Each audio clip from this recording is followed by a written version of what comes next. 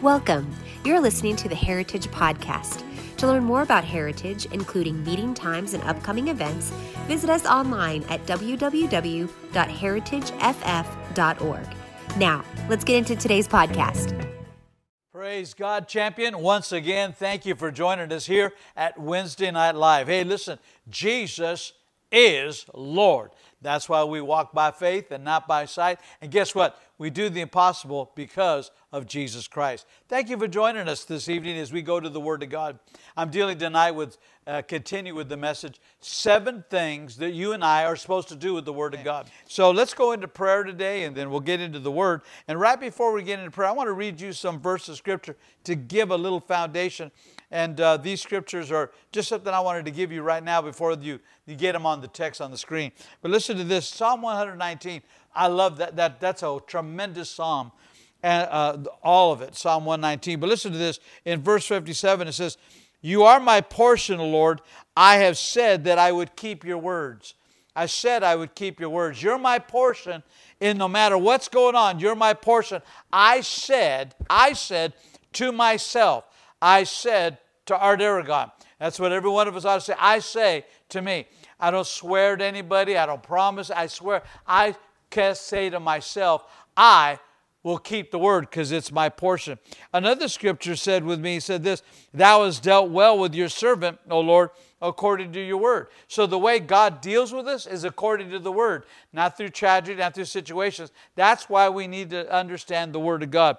Then he says this, he said, "My soul would have fainted for salvation, but I hope in your word." So my hope is in your word. So therefore, I understand salvation is a word because the anchor of my soul is connected to the word of God.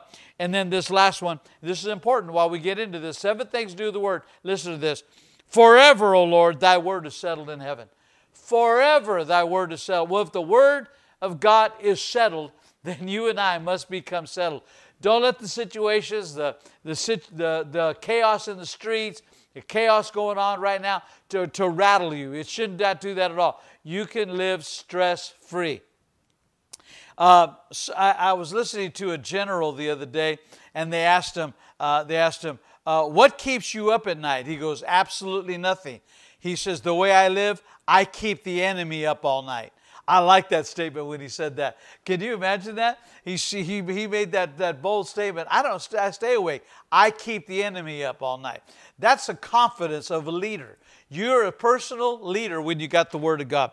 Let's go to Nehemiah chapter 8, verse 3, and let me pray with you. Father, in the name of Jesus, I appreciate my salvation. I appreciate the fact I'm washed in the blood. I appreciate that I'm Bible saved, that through Jesus Christ and what happened on the cross and the substitutionary act that took place there, I'm born again. I become a new creature. Old things are passed away and all things became new. Then you called me into the ministry, establishing this ordaining factor, and you ordained me to be your servant. Now I stand here this day giving utterances by the Spirit of God, speaking by the Spirit of God with the Word of God. I believe these words will not fall lifeless, but will produce for the kingdom of God. And Holy Spirit, you're the greatest teacher there is. Thank you for teaching through my life, through my lips, these words of life. And they will administer, and you'll open the hearing ears to hear, the seeing eyes to see what the Word of God has to say in Jesus' name. Amen. Praise God. All right. Nehemiah chapter 8, verse 3. I started this last week. And once again, let me introduce this. This is 7 things that you and I are to do with the Word of God. And this is part 2 of this series. And in Nehemiah chapter 8, 3, I took more time to explain Nehemiah last week, so I encourage you to go back to last Wednesday. But I wanted to read one portion of Scripture here in Nehemiah chapter 8, verse 3, to once again to set the foundation of this particular message. And he said this, "And he read therefore before the streets, and there was before the water gate from morning until midday." And listen to what he read, how he read, "Before the men, the women, and those that could understand." And I like this part, "And the ears of all the people were attentive unto the book of the law." So here you find that Nehemiah is establishing himself, and he comes up as cupbearer, if you will. Then he becomes a wall builder.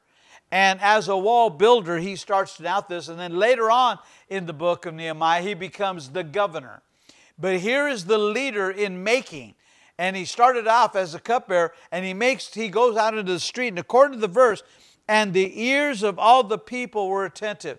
Now, it's interesting to me that psychologists and a lot of people that do studies today, they say that the attention span of an individual is now been so reduced that they can't really pay attention any longer than maybe 30 minutes. So society's told preachers, shut it down to 20 to 30 minutes because that's all people can listen to.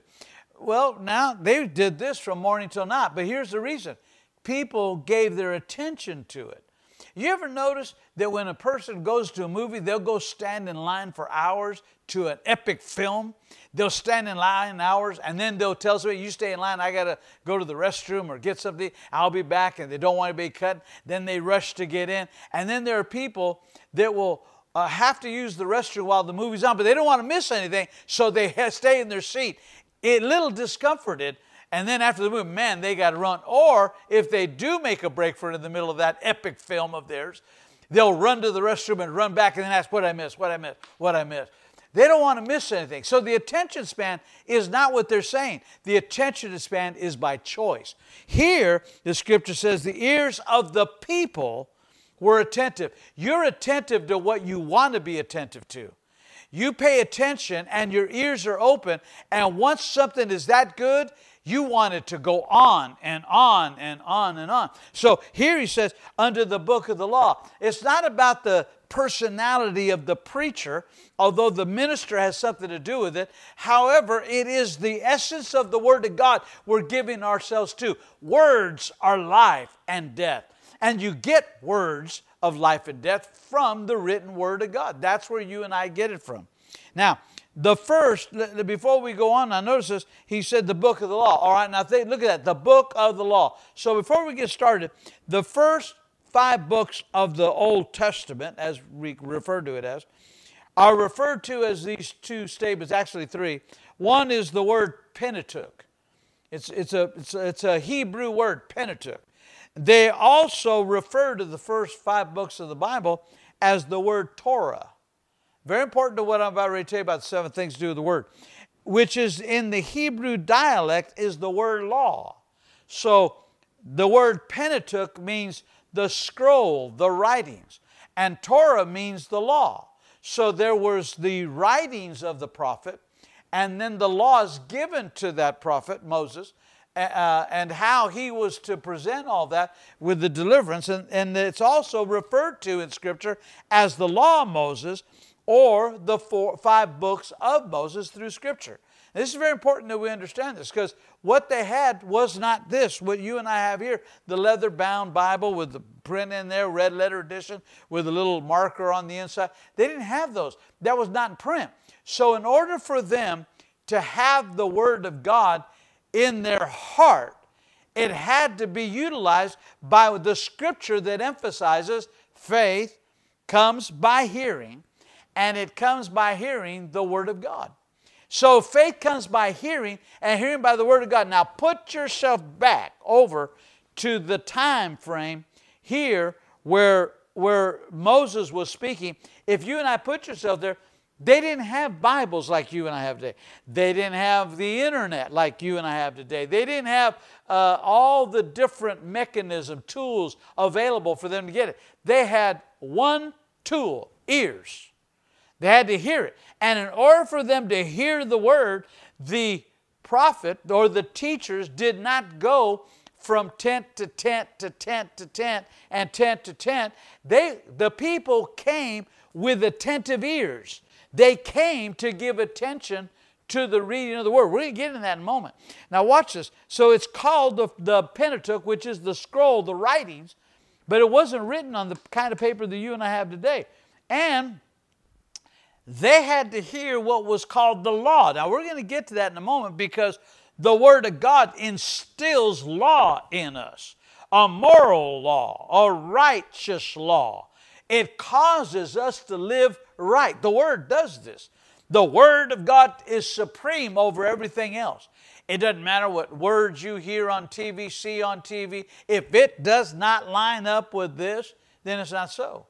And so this is important that we've got to realize this. Now, the 7 things, let me reiterate, that we're supposed to do with the Word of God. The 7 things we do with the Word is, number 1, is we read the Word of God. Number 1, read the Word of God. Now, the second thing is you hear the Word of God. Number 3 is we're to study the Word of God. And then number 4, we're supposed to meditate the Word of God. And then we're supposed to pray the Word of God. 6, confess the Word of God. And 7, share the Word of God. Now, you cannot share the Word of God in its accuracy and its completeness until you are personally having your personal confession that the Word of God works. You can't talk to somebody about healing if you're not telling your own body, be well in the name of Jesus, be healed. Thank God. If you don't rise up in the morning, Father, thank you for my salvation. Thank God that I have been redeemed by the blood of the Lamb. And not only me, you've redeemed others. Give me the courage and the boldness to tell somebody else what you've been doing. And that won't happen unless you're praying the Word of God. Father, I'm thanking you. I see right here in the Word of God where you said that I would never be forsaken. I would never beg for bread. You said you were my shepherd. I received that. I thank you right now. Boy, we go to word on that word and start doing this. And then we can't pray that unless we're meditating on it, getting it down on the inside of us.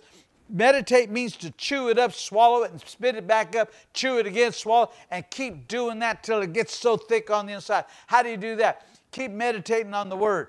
For he was wounded for my transgressions, bruised for my iniquities. And the chastisement of my peace upon him, with the stripes I'm healed. Do that. Say that over all day long until a revelation comes after you meditated on it. Now, then you study. I'm backing these up now. Then you study the Word of God. And then you hear the Word of God read. You will not hear the Word of God as enthusiastic unless you're willing to read the Word. And you won't. And once you hear the Word, it draws you, gives you a motivation to study the Word of God. Once you study the Word of God, you've got the substance to meditate the Word of God.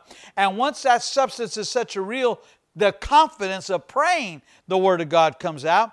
And then you can't help it. It just starts coming out of you, the confessing of the Word of God, regardless of what's going on. And then you start sharing the Word. These are the 7 things we do with the Word. Now, in what we know, going back a little bit, the 5 books of the Bible, in order for us to confess, to do the 7 things, we have to understand that the book of Genesis, Exodus, Leviticus, Numbers, and Deuteronomy. What do they actually mean? This is how you and I read and study. Genesis means the beginning. Well, the beginning of what? I mean, we know that. People say, well, I know it's the book of Genesis means the beginning of all things. Well, that's true. It means the birth of the universe. And God said, let there be light. So Genesis said that. When we read that word in the beginning, what does that mean to us? Now, it also means the design and introduction of mankind. The beginning was the very design. So if you got to know who you are in Christ today, you better know the original design, because we have been made new creatures. Old things passed away. Why did he get rid of the old? What was the new design patterned after? The design that was in Adam. So when Adam stood up, he looked face to face at God. God said, this is good. They looked straight at each other. And God saw himself in Adam. And Adam saw himself in God. It was a mirror reflection back and forth. And the old things, now that we're born again, passed away. All things have become new. Genesis, the design and introduction of mankind. It's also, unfortunately, the tragic introduction of the generation of spiritual death, otherwise known as sin. It was the introduction of sin. Deuteronomy makes a statement in regards to things. You have to study that out. Deuteronomy chapter 11, 26, 29, that God had to do this to them. And this is why this is important. We read the Word. And remember, they didn't have Bibles like when they were moving around the tent. They couldn't go down to the Bible bookstore tent and buy their Bibles. They didn't do that. But what they did is they would gather, every man, every husband, every father, and every mother would gather their children. They'd all come out, and they'd all move to the center of 2 mountains. And they'd get between these 2 mountains. And on Mount Gerizim, The one mountain, the Bible says the blessings were on there. 6 of the priests were on that side. And they would read out loud all of the blessings. And the people would stand at attention and listen to the blessing. And they would say, amen, and amen, and amen. That's why, listen, church, when you're in church and you hear how blessed you are, you should just stare. Amen, that's us. Yeah, you're talking about me. Yes. Why do we sit so silent? These are the blessings. Oh, my God. The people stood at attention, and when they would say, and this is what the promise, amen. And the father would say it, and the mother would say it, and the children would say it. Your children will never shout unto God with the voice of triumph unless the daddies do it and the mamas do it. They will never do it unless the parents get up early and get themselves clean and come to church. Listen, this is the time for social assembling, not social distancing. We need to come together. I know you're watching me, and this is awesome. But listen, we need to see you in church because God said, not forsaking the assembling of ourselves together. Get your wife, get your children. If for some reason, whatever it may be, maybe you're a widow, maybe you're a single parent, get your children to come. If you're single, not married, get to church. Get there. Give them the Bible. Don't come in late. Don't come after praise and worship. Come in and get a smile on your face. Get your Bible open and watch this. This is important. They would do this. And then on the other mountain, so the 6 priests were there, and that mountain is Ebal, and that mountain they would announce the curses. And say, if you don't obey, this is what will happen. So they had the blessing and the curses. They understood it. The Word shares with you the blessing. See, a lot of people say, well, I live in love. God loves me, and God lives in grace. Yes, but if you don't follow that, it wasn't that God was going to curse them. He said, these are the curses if you don't obey. Right around me right now, as you're watching me, there are lights around me. And these lights are all governed by electricity. Right now they are on because of electricity being fed to them through outlets and plugs. And so right now this is harnessed power. But if I take a fork and put it in the same outlet that's harnessing this, there's an electricity that takes place. So I could violate the power source by sticking a fork in it and then say, I'm going to sue somebody because they messed up. I'm never going to use electricity again because I stuck my fork in that and look what happened. The electric company is such bad people. They don't want me to have any fun. No, man. Could you realize that if we would just obey the 10 Commandments, you'd never have to lock your front door again? That's all you got to do is just obey the 10 Commandments. If we would just obey the 10 Commandments, nobody would be out on the street today yelling. Nobody would be out doing that kind of stuff. If we were governed by moral law on the inside. So if we go by the blessing is just not a blessing. The blessing contains the law factor. And it keeps you in moral, righteous living. So when you live for moral, righteous living, the blessing's automatic and the curse is removed. That's why we read. This is what we've got to do. The word Exodus means going out. It means the mass departure. It means to tell Israel, get out of your bondage. Well, I'm here to tell you, get out of your bondage. I'm here to get a mass exodus. Get out of all the stress and all the mess and all that junk. How? Get to the Word of God. Get into the living Word and get to it. The word Leviticus means relating to the Levites, and this book is where all the laws were explained. And all of the benefits were explained regarding if you do these laws. Not just against you, but if you do them, this is what happens. You get these blessings. If not, this goes on.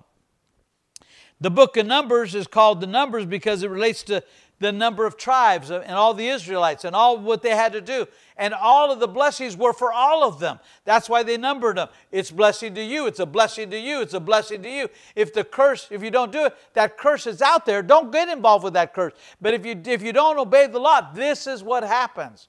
So listen to me. The blessings on my home. The blessings on your home.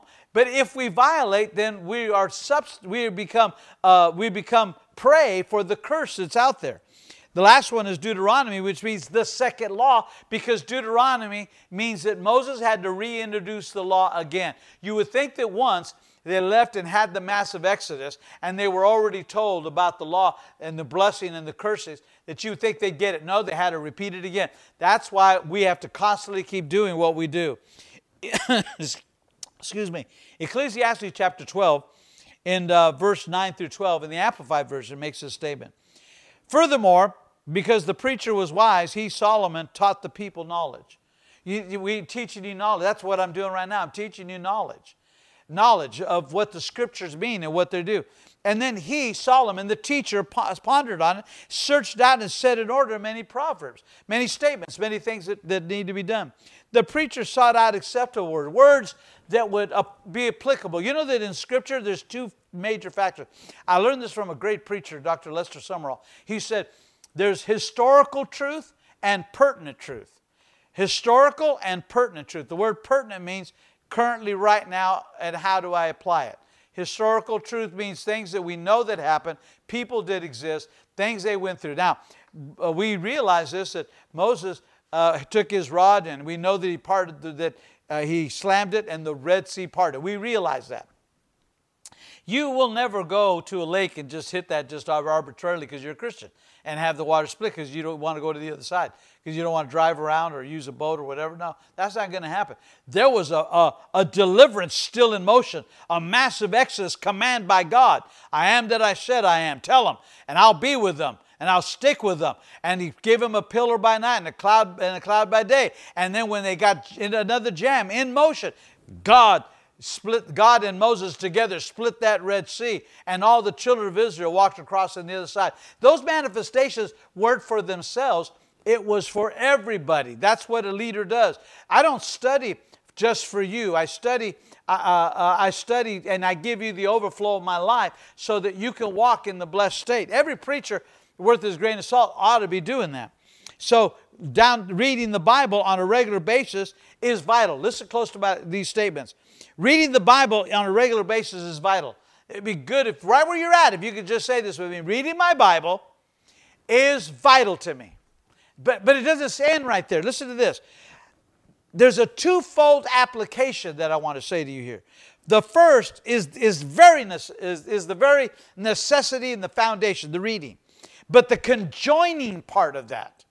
You ever see it? I know it's from a natural standpoint, not a little hard to look at, but conjoining twins. We see they're conjoined, they're together. Well, reading and obeying are the conjoining twins. They need to be a part of it. Like, you can't be a hearer only and not a doer. Well, you can't be a reader and not an obeyer. You've got to be willing to read and obey what you read. That's that moral law we're talking about. So it's the conjoining part or component is in the obeying part. Obeying. Now, there can be no power or authority provided without knowledge, and there's no knowledge without reading and studying God's Word. The proper reaction is just not the reading, it's the obeying part. Read and obey. Read and obey. So it is vital that I read, and it is vital that I obey. It's vital that I read, and it's vital that I obey. Isaiah 1:19 says did you be willing and obedient to eat the good of the land. You got to be willing and obedient to eat the good of the land. Not just willing, because a lot of people are willing, but they're not obedient. You got other people that are obedient, but their whole attitude stinks because they're not willing. You got to be willing and obedient. Then the good of the land becomes yours, and you get to partake of it. In Deuteronomy chapter 27, verse 8, this contemporary English version of this makes this statement. Don't forget to write out a copy of these laws on the stone slabs that you're going to set up.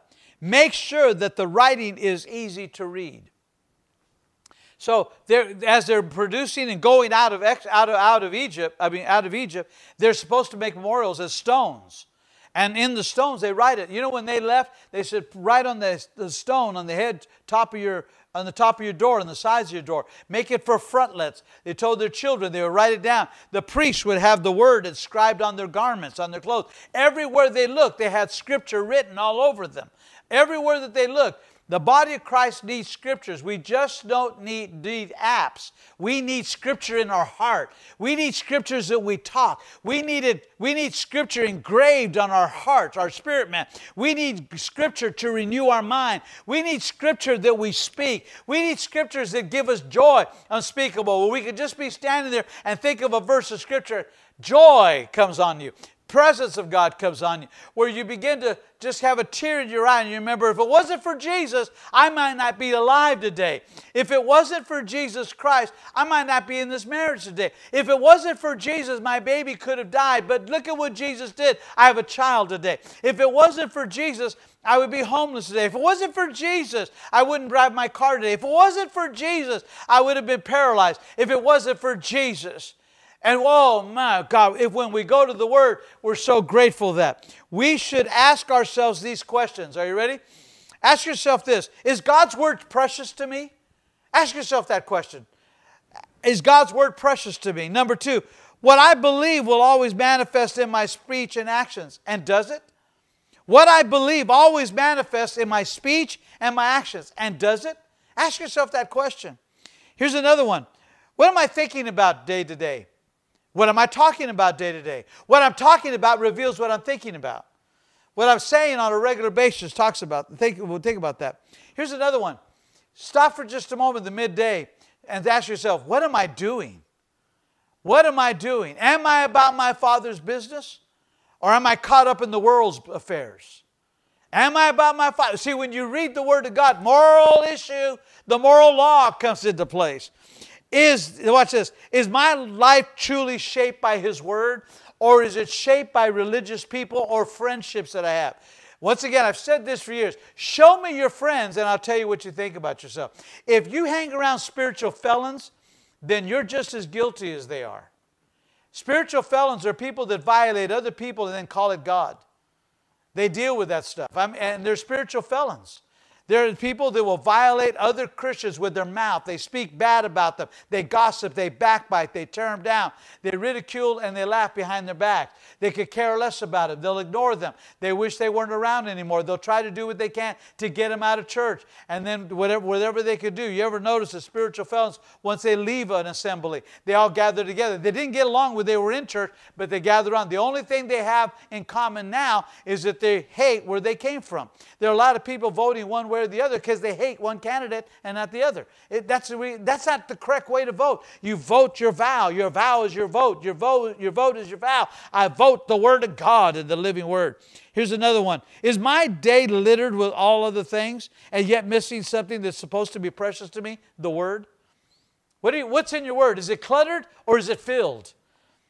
Is your spirit man a mansion that you furnish with the living Word of God? Or is it a garage that you just use as a junkyard and collect things out on the street to other people's goods? Let me give you this last two verses of Scripture. Acts 15:21 says this, Holman Christian translation.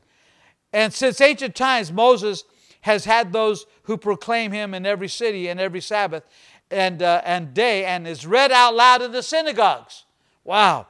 Read out loud in the synagogue. So where was it read? In the synagogues. Where's the Word given? In the church. Listen, I understand we're doing this via mediums of Facebook and live stream and of Instagram and a lot of other YouTubes and different ways that we get the Word out. Isn't that awesome to use the technology today? But there isn't anything that takes place or can remove the power of the assembling of ourselves together. We need to get the body of Christ. I need this arm. What a tragedy if they severed my arm and they put it in a case. We're able to preserve it. And I had it in my house. There's my arm, but it wasn't attached. It needs to be assembled for it to move. It needs to be assembled for me to raise it up. To lay hands on the sick, I need to have it assembled. They have to read it. That's why you need to go to church, and you need to hear your preacher preach the Word of God. You need to hear, and if you don't like your preacher, get to a church where it's not about the like or dislike, the air conditioning, the seating. You need the Word of God to come across boldly in Jesus' name. Habakkuk 2 makes a statement. And then God answered, write what you see. Write what you see, the message. Write what you see. Write it out. Make it in big block letters so that it can be read on the run. I like that. So that they may run that read it. No, it says that while they're running and they walk by it, it's so big they can continue the race. Do you know why I constantly share what our mission statement is? It's so you should be on the run. You should be moving. And while you're moving, you should be operating in the things of God. Say, I'm still moving for God and I'm going to be doing this. I'm going to run for Jesus Christ. Oh man, this is so powerful that you and I do this. 7 things to do with the Word. Believe you got something out of this day. We need each other. I need you, you need me. I want you, you should want me. Word of God works. Man, it's so powerful. The word works. Now, Habakkuk said in King James that write the vision, make it plain that he that reads it may run with it. But I like what the Message says. They could read it on the run. Do you realize that's a difference? When we get to next week studying the Word of God, I'm going to talk to you a little bit more about that because that's so powerful. Thank you for joining us this evening. I believe that you got something out of this. And listen, I sure love you. I thank God for you. The Word works if you work the Word of God. Today was an awesome day. Tomorrow is going to be better. God's giving you another opportunity. If you were encouraged by today's message and believe it would be uplifting to others, then be sure to rate us and hit subscribe. To experience more of Heritage, visit us at www.heritageff.org. Again, thank you for listening to the Heritage Podcast today. And remember, Jesus is Lord.